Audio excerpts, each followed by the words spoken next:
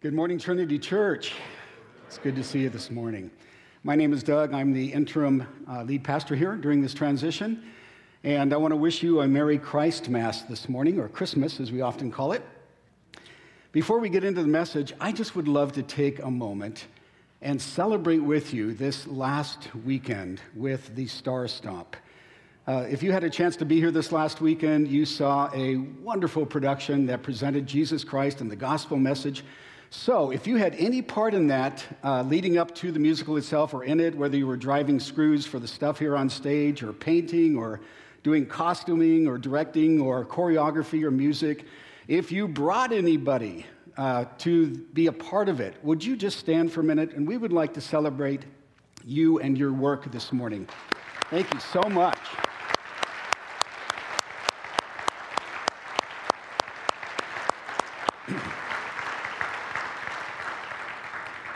I know this moment was not why you did that, just have that recognition. But we're so glad that you did it. It's important for us to celebrate. And Kim, are you here this morning? Kim Simons? Would you come on up for a second?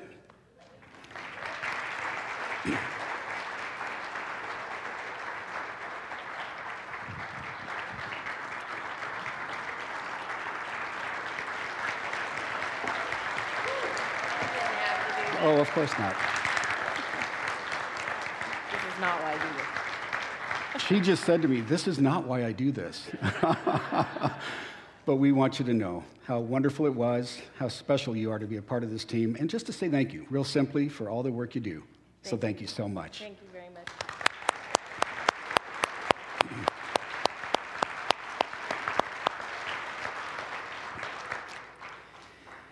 I think the message from our kids was clear that the arrival of Jesus in Bethlehem was worthy of heaven's applause and earth's embrace. And this morning we're going to take you to Matthew chapter 2. So if you have your Bibles, I hope you do. Would you open up to Matthew 2?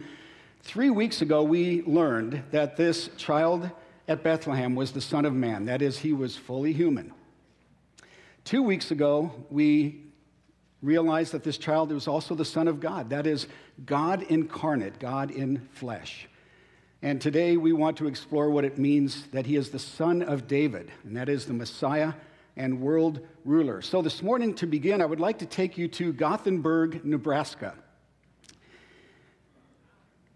This week, that's their entry sign. It's where the Pony Express used to go through. They still have a couple of stations there. The Oregon Trail went through there as well. But this week, actually, a baby boy was born in Gothenburg, Nebraska. His home is off of Highway 80, just north of the Platte River in Dawson County. And Gothenburg is a town of about 3,000 people. It's about 1,100 miles from here. So what do you say we go visit the boy? Now, I know a lot of you are sitting there going, I know this is rhetorical, this is not what he means, but I'm serious. What if we were to go visit Gothenburg, Nebraska, go to this boy's town, go to his home, and celebrate him? Can you imagine doing that? Now, if I could read minds this morning, I know I would be hearing thoughts like, Doug, you can't be serious. I just got back from traveling for my boss all week. I'm not about to get back on a plane and go visit a kid I don't even know.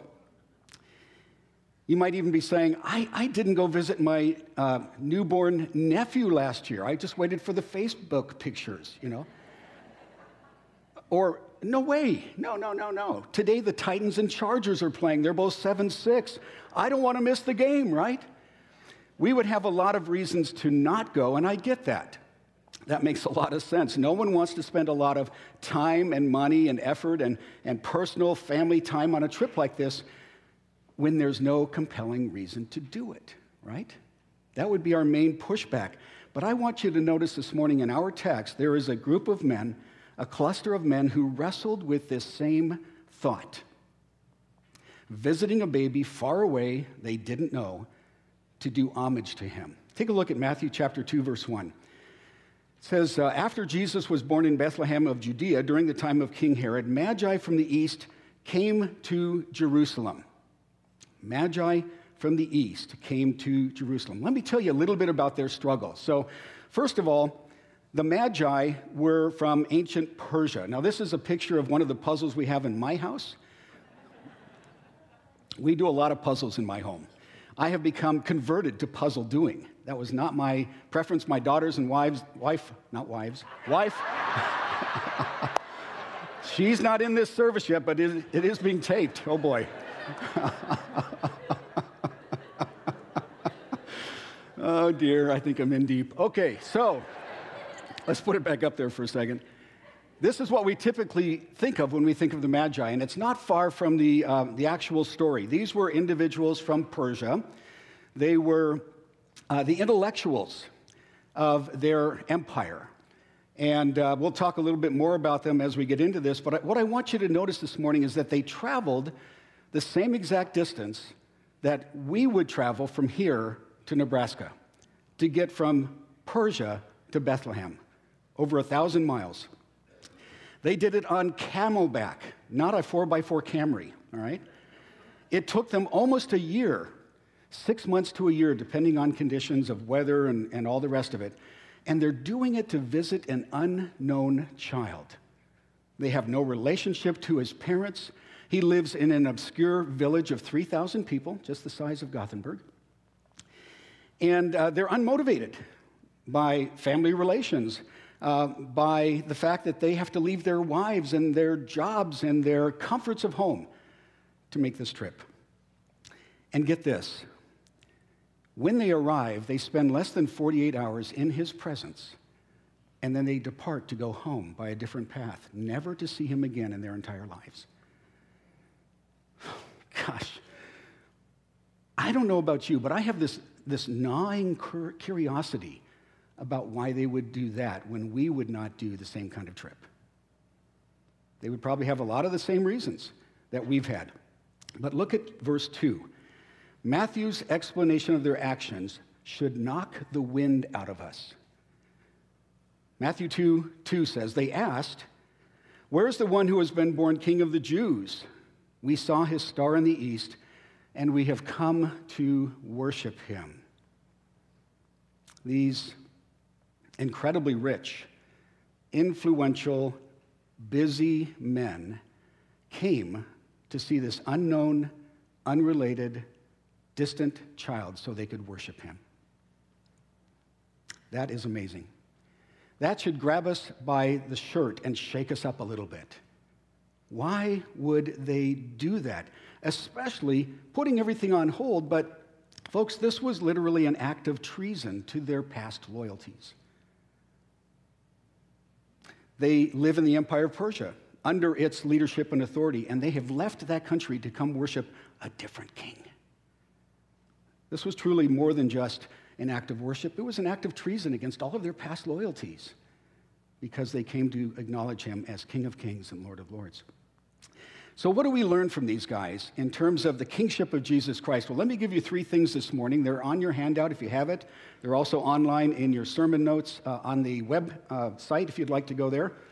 But number 1, I think the Magi teach us that Jesus is the future king of Israel whose rule will be global and eternal. He is the King of Kings. Look at chapter 2, verses 1 and 2 again. I'd like to read them for you again. Now, after Jesus was born in Bethlehem of Judea in the days of Herod the king, behold, wise men from the east came to Jerusalem, saying, "Where is he who was born King of Jews? We saw his star when it rose, and we have come to worship him." They came to worship because they understood who he was. He was a king. And not just a king, he was the king of the Jews. The term magi in the Persian language came from a transliteration that meant powerful ones. So our English language hints at that when we have words like magnificent or magnify or majestic. Herodotus, who was one of the Greek historians 500 years before Jesus, tells us that the Magi were from one of the tribes of the Medes of the Persians. So if you've ever heard of the Maasai tribe in Africa, these guys who can jump the height of their body, they were well known for that. But this tribe of the Medes were known for something as well, and that was their ability to study the stars and to understand the times. So they were astronomers, and they coupled that with philosophers. And all of them believed that when they looked at the stars, they could see and anticipate future events in the arrangement of the stars. In fact, they had literally divided the stars and the heavens into quadrants, and every quadrant represented one of the nations of the world, and they would look for stellar events in these quadrants to tell them about things that they believed would happen in these countries, and especially when they would see a new star or a bright light, that said to them a king had been born. And so when they see his star, this bright light in the heavens that they saw in the east, they said, something has happened in the quadrant of Judea. Let's find out about it. But I want you to know that I don't think that alone would have compelled them to go. Isn't it true that kings are born at different times all over the place? They didn't go to visit all of those kings, at least as far as we know from the records, but there was something else about this child that compelled them, that warranted this kind of response. Their own Magi history taught them about this child. If you go back into the Persian history and you look at 600 years before these Magi lived in Persia, Persia had attacked and conquered Babylon. This is a part of Old Testament history. And they came in and took over Babylon right during the reign of King Belshazzar. Now, you remember the story, Daniel 5, King Belshazzar is having this huge riotous party, and the hand of God shows up and writes on one of the walls of his banquet hall, Mene, Mene, Tekel, Upharsin. And they can't figure out what it means. He calls the Magi, and none of them can figure it out. And finally, his mom steps up and puts an arm around him and says, look, you need to stop turning white and keep your knees from shaking. Send for this guy that your forefathers, in fact, your dad, used all the time. And we find in Daniel 5:10, she says, there is a man in your kingdom who has the spirit of the holy gods in him. In the time of your father, he was found to have insight and intelligence and wisdom like that of the gods. King Nebuchadnezzar, your father, the king, I say, appointed him chief of the magicians, enchanters, magi, and diviners. This man, Daniel, whom the king called Belteshazzar, was found to have a keen mind and knowledge and understanding, the ability to interpret dreams, explain riddles, and solve difficult problems, the point being Wordle and Sudoku were child's play to Daniel. He had no problem figuring out riddles and difficult problems and interpreting dreams. He was the most famous of all the Magi. He had been sidelined at that point in the Persian Empire, but the queen says you need to call him in because he will provide you with a solution to the writing on the wall. Daniel wrote a book that was left in the archives of Persia. It was on the top 10 reading list of every Magi. Can you guess the name of the book? I hope you can. Daniel. He wrote a book by his own name. It was left in their treasuries for them to read. And we know this because Daniel wrote his book in 2 different languages. So if you look at it, Daniel chapters 2 through 8 are in Hebrew, but chapters 1 and 9 and following are in Aramaic, the Persian language. Now, why would Daniel write in 2 different languages? If you were going to write a book, would you write it in different languages? Probably not, unless you have 2 audiences that you want to capture. Look at some of these passages in Daniel that these guys would have read. Daniel chapter 2, verse 44 records God's message about this future king that's going to come. It says, and in the days of those kings, the God of heaven will set up a kingdom that will never be destroyed, nor shall the kingdom be left to another people. It shall break in pieces all of these kingdoms and bring them to an end. It shall stand forever.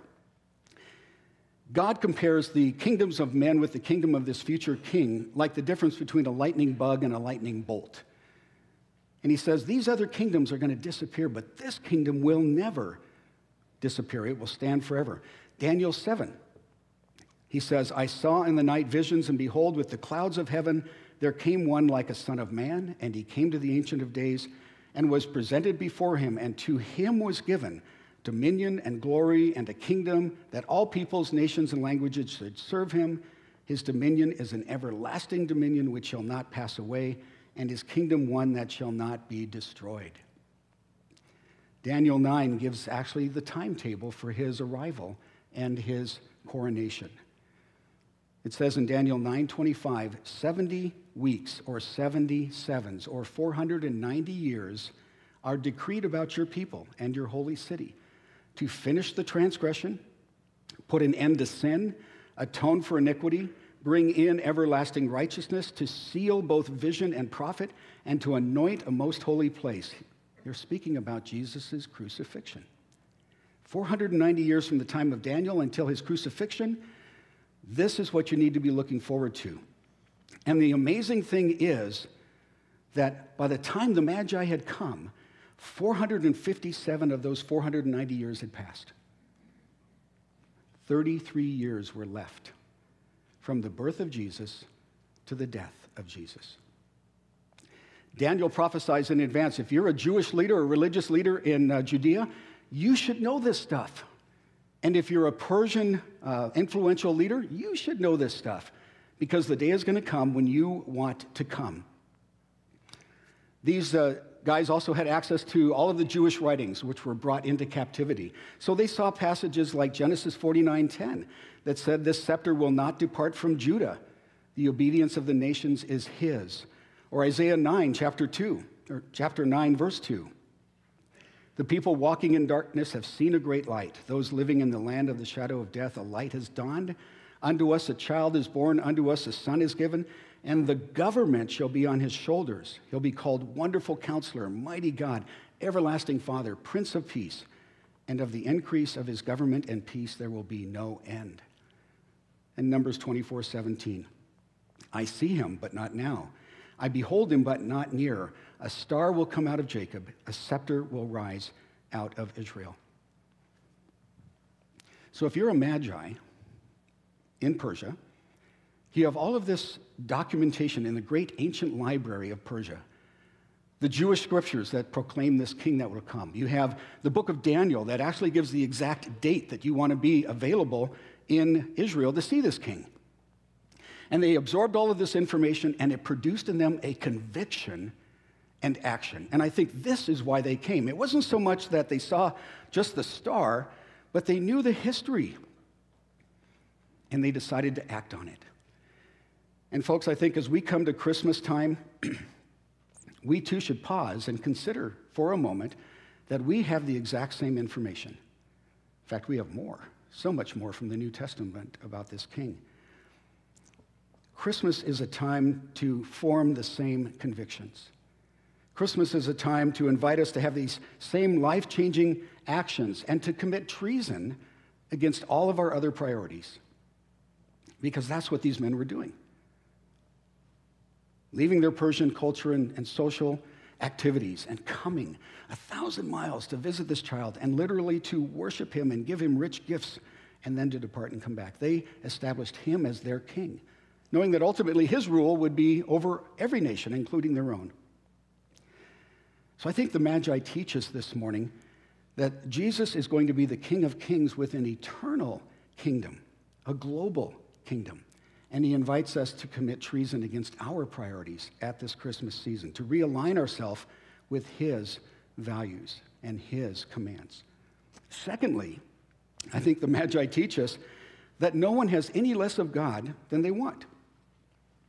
If you've come here this morning thinking, I wish I had a deeper relationship with God, I wish I could just sense his love for me in a greater way, his peace, his joy, his calling on my life. The great news is the Magi say, you can have it.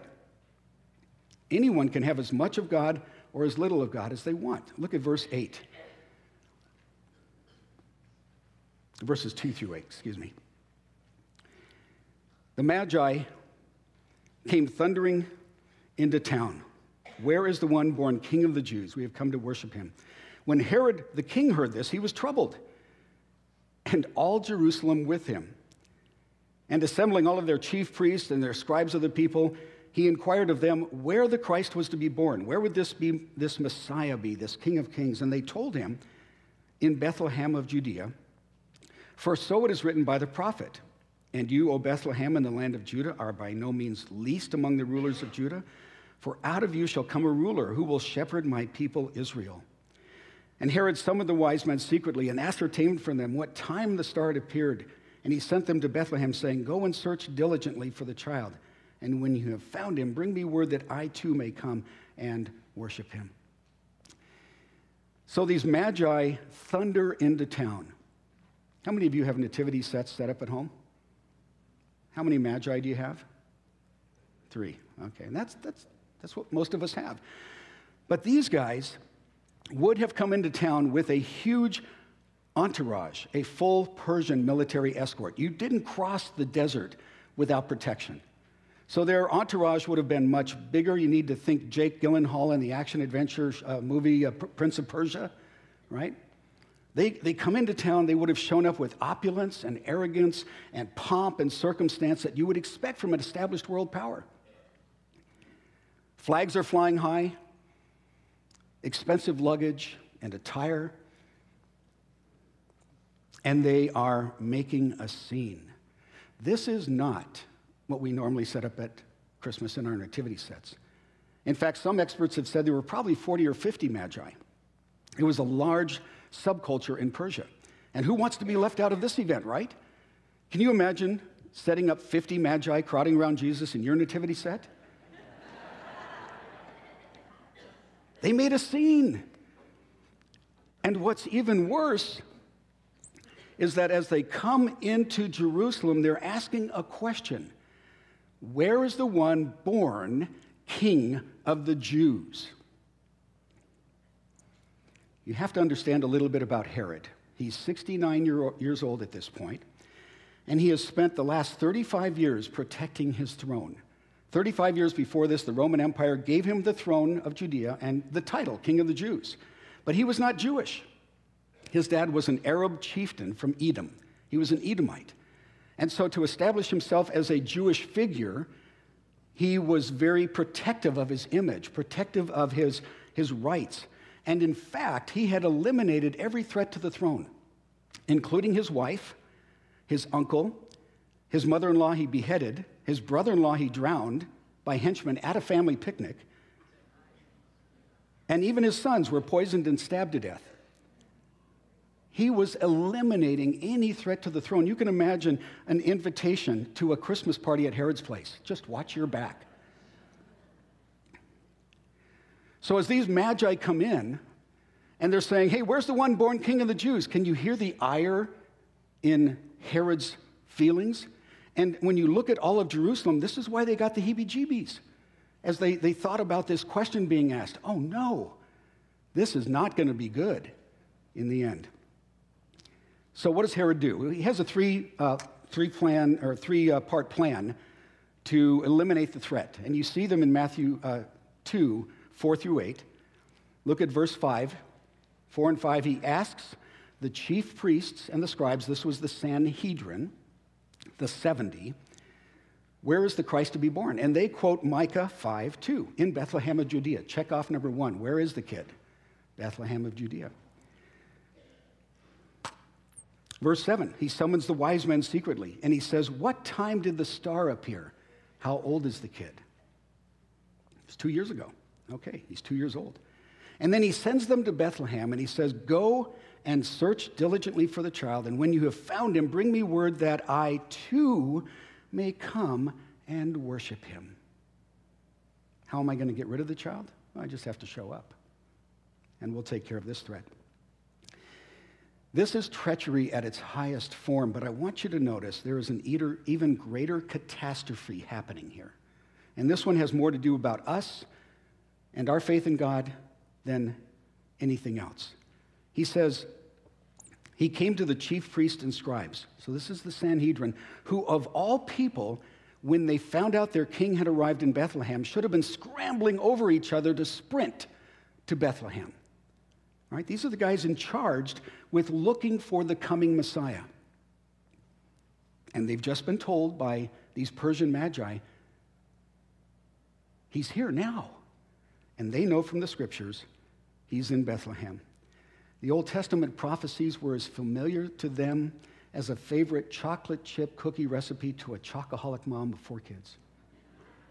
Man, they knew their king had come. They knew where he was. And they did nothing. Zip, nada. Folks, Bethlehem from Jerusalem is 6 miles away. That's the distance from this church to the Yucaipa Performing Arts Center. Not that far. It's a short walk to get there. And when it's clear to them that their King of Kings has arrived and they don't do anything, we have to ask why. Think about this. Why would they not have gone? Well, it could have been a fear of Herod, and that's a legitimate fear given his track record. It could have been a complacency of heart. There were a lot of other things that were important to them. It could have been perhaps the urgency of everyday life. Too many demands on their lives, they just didn't have the time to go. But I think it's their actions that should challenge us in our actions. We should be asking ourselves, how important is worship of the King to me? What about all of the other priorities of life that we have? And we do have a lot of things going on in our lives. But are we afraid of how others might look at us or view us if we make that kind of radical commitment to putting Jesus above everything else? Putting Jesus above your wife or your husband. Putting him above your job. Putting him above your Christmas break activities. Putting him above your kids. Anything and everything. This is where the treason becomes so important. It's always costly. It says to us, he has to be first and foremost. This is why Jesus said in the Gospels, unless a man or woman is willing to love me more than he loves his wife or husband, his family, and he gives a whole list of things, he cannot enter the kingdom of God. Because I have to be first. I have to be Lord. I have to be the one that you pursue to worship. And I think that's what Jesus addresses in Matthew 13. We'll put this up on the screen for us, but it's this famous parable about the Word of God being sown in the lives of people. But I want you to notice verse 18 and 19 as we put it up there. Jesus says, here then is the parable of the sower. When anyone hears the word of the kingdom and stop. What's the word about? It's about the kingdom and the king, the one who would rule all things. When anyone hears the word of the kingdom and doesn't understand it, the evil one comes and snatches away what has been sown in his heart. Satan doesn't want us to be dedicated to the king. As for what was sown on rocky ground, this is the one who hears the word and immediately receives it with joy. Man, that is fantastic news, that I can be a part of the kingdom of God with all that it has, the richness of it. But he has no root in himself. He endures for a while, and when tribulation and persecution arise on account of the word, they're being challenged now. What is your priority? Is it to the culture? Is it to the politics? Is it to whatever it might be? That gets challenged. Immediately they fall away because it's not a conviction. It's simply a thought. Verse 22, and as for what was sown among thorns, this is the one who hears the word, but the cares of the world and the deceitfulness of riches choke it out, and it proves unfruitful. All of the things of life that can really take our attention and choke out our allegiance to the king, and it becomes unfruitful. But verse 23 says, as for what was sown on good soil, this is the one who hears the word and understands it and bears fruit and yields, in one case 100-fold, in another 60, another 30. In other words, there's not just the understanding, there's the response to it, which is what the Magi are doing. They knew the message, and they said, we can't do nothing with this. We have to go. And I think that's the point of these stories, is that everyone has as much of God as they want. It's a question of, do you know, and will you respond? Thirdly and finally,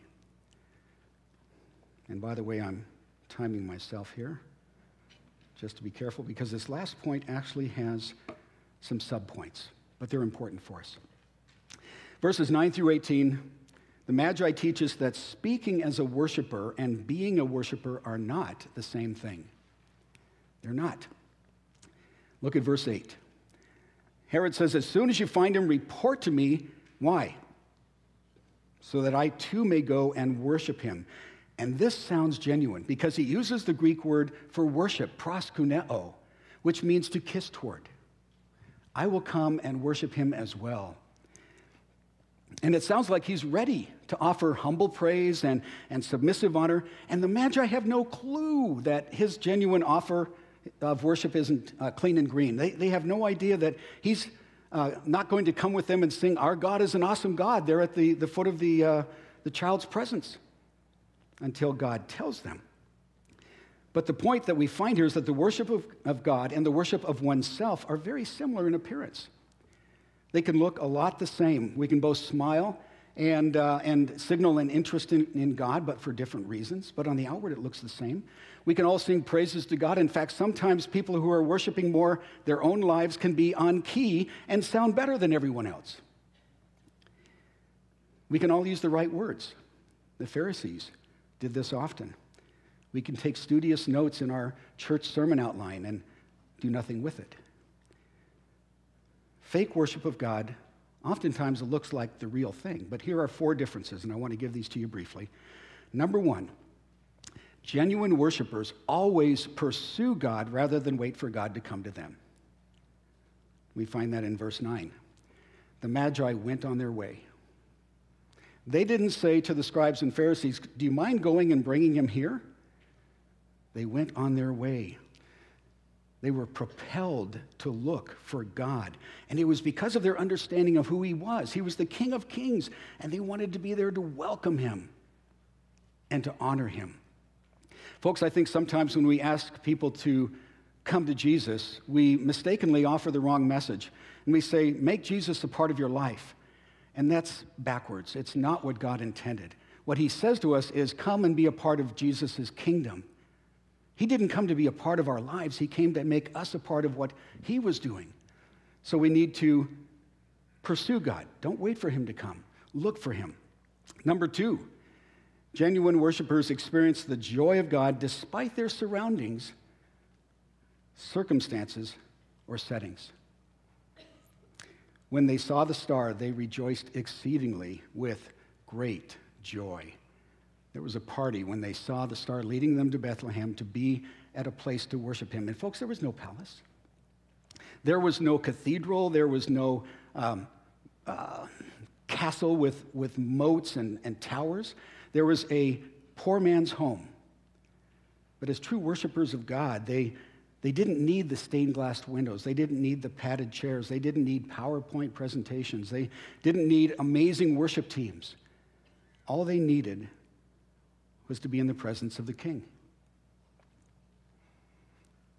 And sometimes in life, our circumstances so affect our feelings that we find it hard to worship God. Would you agree with that? There are times that things happen around us that divert our attention from him to that. And it's a struggle, honestly. I feel the same struggle to keep my focus on Christ. But when we do that, the circumstances diminish. This is why Paul writes, "Fix your eyes on Jesus, the author and perfecter of our faith." Keep your eyes on him. Those of you who are old enough to remember, in 1982, the Wisconsin Badgers were playing the Michigan State Spartans in Wisconsin. And all of the Badger fans thought this was going to be a cakewalk because the Badgers were 4-2 and the Spartans were 0-6, right? Should be no problem. 78,000 football fans were in the Badger Stadium. But as they got into the game, they got to the third quarter, 8 minutes left, and they're only ahead by 6 points. In fact, the Spartans were deep in Badger territory about to score. And you would think that this moment would cause concern for them, but it didn't, because suddenly, at 8 minutes left in the third quarter, all of the Wisconsin fans are starting to yell together, "Coop, Coop, Coop, Coop, Coop, Coop, Coop." And the Badger coach is going, "There's nobody on my team named Coop. Not even a nickname. Who are they cheering for? What's going on?" What he forgot to remember was that across the state was a baseball game going on, the World Series. And the Milwaukee Brewers were playing the St. Louis Cardinals. And this was an important game. It was Game 4 of the 1982 World Series. The Brewers were down 1 game, and in this particular game, 6th inning, they were behind 5-1. And everybody had their little portable radio in the football stadium. And they're listening in to the World Series. Who cares if this other team scores on the field? It's the World Series we're talking about. And right at that point, behind the batting of Cecil Coop Cooper, the Brewers began to catch up, so much so that at that moment in the third quarter of the football game, with 8 minutes left, the final score of the baseball game was put up on the scoreboard. Milwaukee 7, St. Louis 5. And everyone erupted, Coop, Coop, Coop, Coop. So what's the point about that story? They were in a football game that they were close to losing. The Spartans could have easily gone ahead. But they're not paying attention to that. They're paying attention to something 70 miles away that is inspiring them to be excited. And folks, when we think about Jesus Christ as our King of Kings, at the right hand of the Father, so far away, and yet who he is and what he's doing in our world through Advent conspiracy and so many things around us, we can have the joy of knowing our Savior and King. Even though circumstances around us may be challenging, we can be in touch with our King in heaven, and it changes life here and now. The last 2 points of how to tell a real McCoy worshiper from one that is not. Genuine worshipers are humble about who they are. Look at verse 11. On coming to the house, they saw the child with his mother Mary, and they bowed down and worshiped him. That's a poor translation. The Greek says they hurled themselves at his feet. No hesitation, no holding back, no pauses, no reluctance. Boom! They are on their face and knees before the babe of Bethlehem, this 2-year-old child, to worship him. Faces in the dirt floor, not hanging on to their own sense of self-importance, admitting their place in the overall scheme of things. If he is King of Kings, we deserve to be at his feet, willing to make Jesus more important than anything else in life. And this is where real worship begins.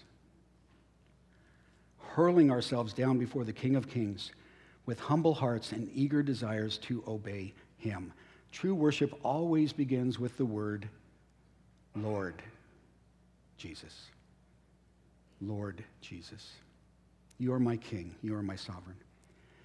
Last and final point. Genuine worshipers always bring something to sacrifice when they worship. Something to sacrifice or sacrificial to give to God. Look at verses 11 and 12. And they opened their treasures and presented him with gifts of gold and of incense and of myrrh. And being warned in a dream not to return to Herod, they departed to their own country by another way. They brought him things that were valuable. And it says, interestingly, out of their treasures. They had a lot of stuff with them. But they choose the most costly, the most valuable, the most meaningful, and they give that to him. And they are telling us worship is impossible without sacrifice. It just doesn't happen. Giving up things that are valuable to us is required if we're going to worship. And we know this because David writes in 2 Samuel 24,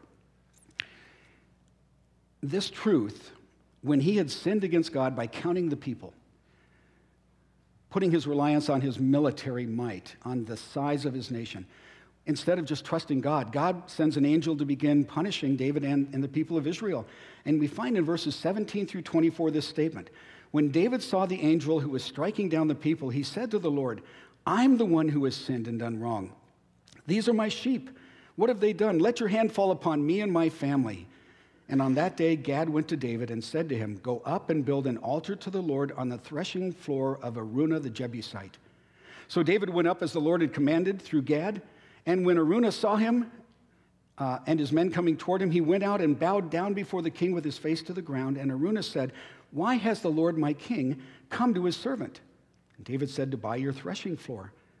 And I love Araunah's response, by the way. He says, let the Lord the king take whatever pleases him. Offer it up. Here are the oxen for the burnt offering. Here's the threshing sledges and the ox yokes for the Lord. O king, Araunah gives all this to the king. May the Lord your God accept you. But notice David's response. The king replied to Araunah, no, I insist on paying you for it. I will not sacrifice to the Lord my God burnt offerings that cost me nothing. So he bought the threshing floor and the oxen and paid 50 shekels of silver for them. I think if David were here today, he would have come with something sacrificial to bring in his worship. Now, we don't sacrifice animals today. We have the sacrifice of Christ that satisfies that.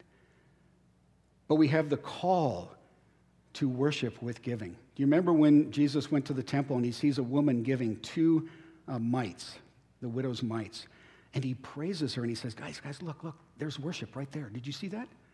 Well, they saw all the other men giving all of this stuff, and he says, no, she gave everything she had to me. That's an act of worship. When a woman washed his feet using costly perfume, Jesus pointed to that and he says, guys, you see this? This is worship. That perfume cost a year's wages for her, and she gladly anointed his feet with it. And I think the question for all of us today is, what sacrifices are we bringing when we worship? What are the costly things that we're giving up to honor the King of Kings? It can be as simple as our time. Getting involved, serving others as Jesus did. Helping out with young adults. Being a part of middle school ministry, high school ministry. Teen moms. We can give our time. We can give our attentiveness. Taking a portion of our thoughts every day and making sure they're given to Christ, as opposed to whatever's left over at the course of the day, or maybe tomorrow we'll get back to that, or the day after that. And I know there are days that we are so busy it's hard to do that, but it's a sacrificial gift.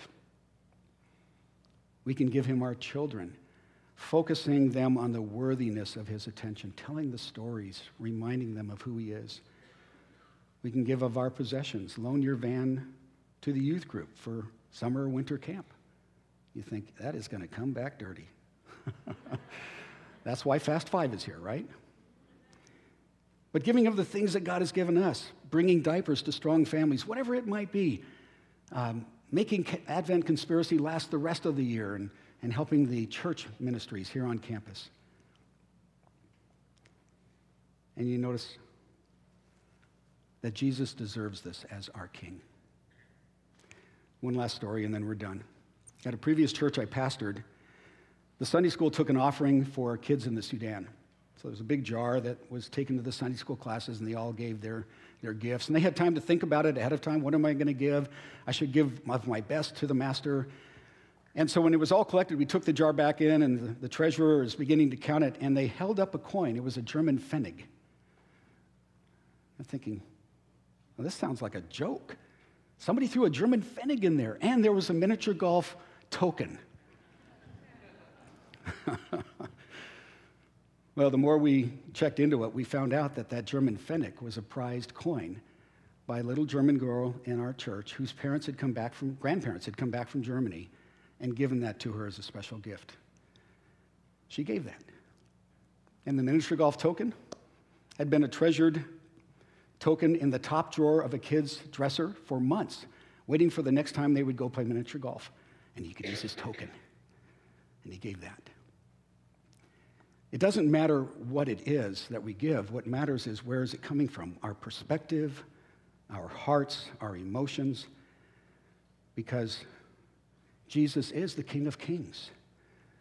And that moment in history when he erupted into human life and the Magi came and worshiped him is an object lesson for us. It's a story for us that challenges us to say, am I a worshiper of the King of Kings this morning? Am I pursuing him? Am I willing to commit treason against all of life's priorities and make him number one? Am I willing to hurl myself down before him and let him know that he is my highest priority and my highest value in life?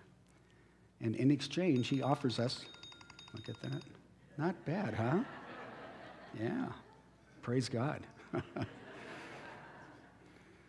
don't miss the last point. He offers us a truly new life. This is why he came, to seek and save what was lost, to offer us a transformed existence here and now and ultimately in eternity. And he says, will you come, as the Magi did? Will you bow before me? Will you acknowledge who I am? Will you give gifts to me so that I may give gifts to you. And what a great message for us to hear at Christmas time, right? Let's pray. Father, I have been challenged this week in my life as I've gone through this passage. I think there are areas of my life that I still need to give to you. I need to hurl myself at your feet in these areas and say, this is important to me, God.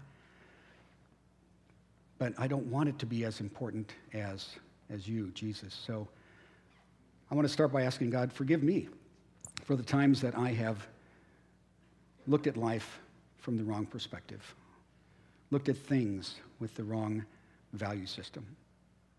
And God, I want Jesus to continue to be my King, King of Kings and Lord of Lords. And I invite you this morning, folks, if there is a priority in your life that is greater than Jesus, you spend more time, money, effort on it, would you this morning commit treason against it? Tell it it is no longer number one in your life, that you want to make Jesus your King and your Lord and serve him fully in every way, and let the rest of life take its place where it belongs, in the back seat. I invite you to do that this morning. Just take a moment and say, Father God, I want Jesus to be the most important thing in my life. I struggle. I know it's hard for me at times. There are times I fail horribly and miserably. But God, help me to grow in this. Help me to make him more important than anything else. And Father, as we do that, we pray that you would transform our lives in ways that we can't even begin to imagine. Amen.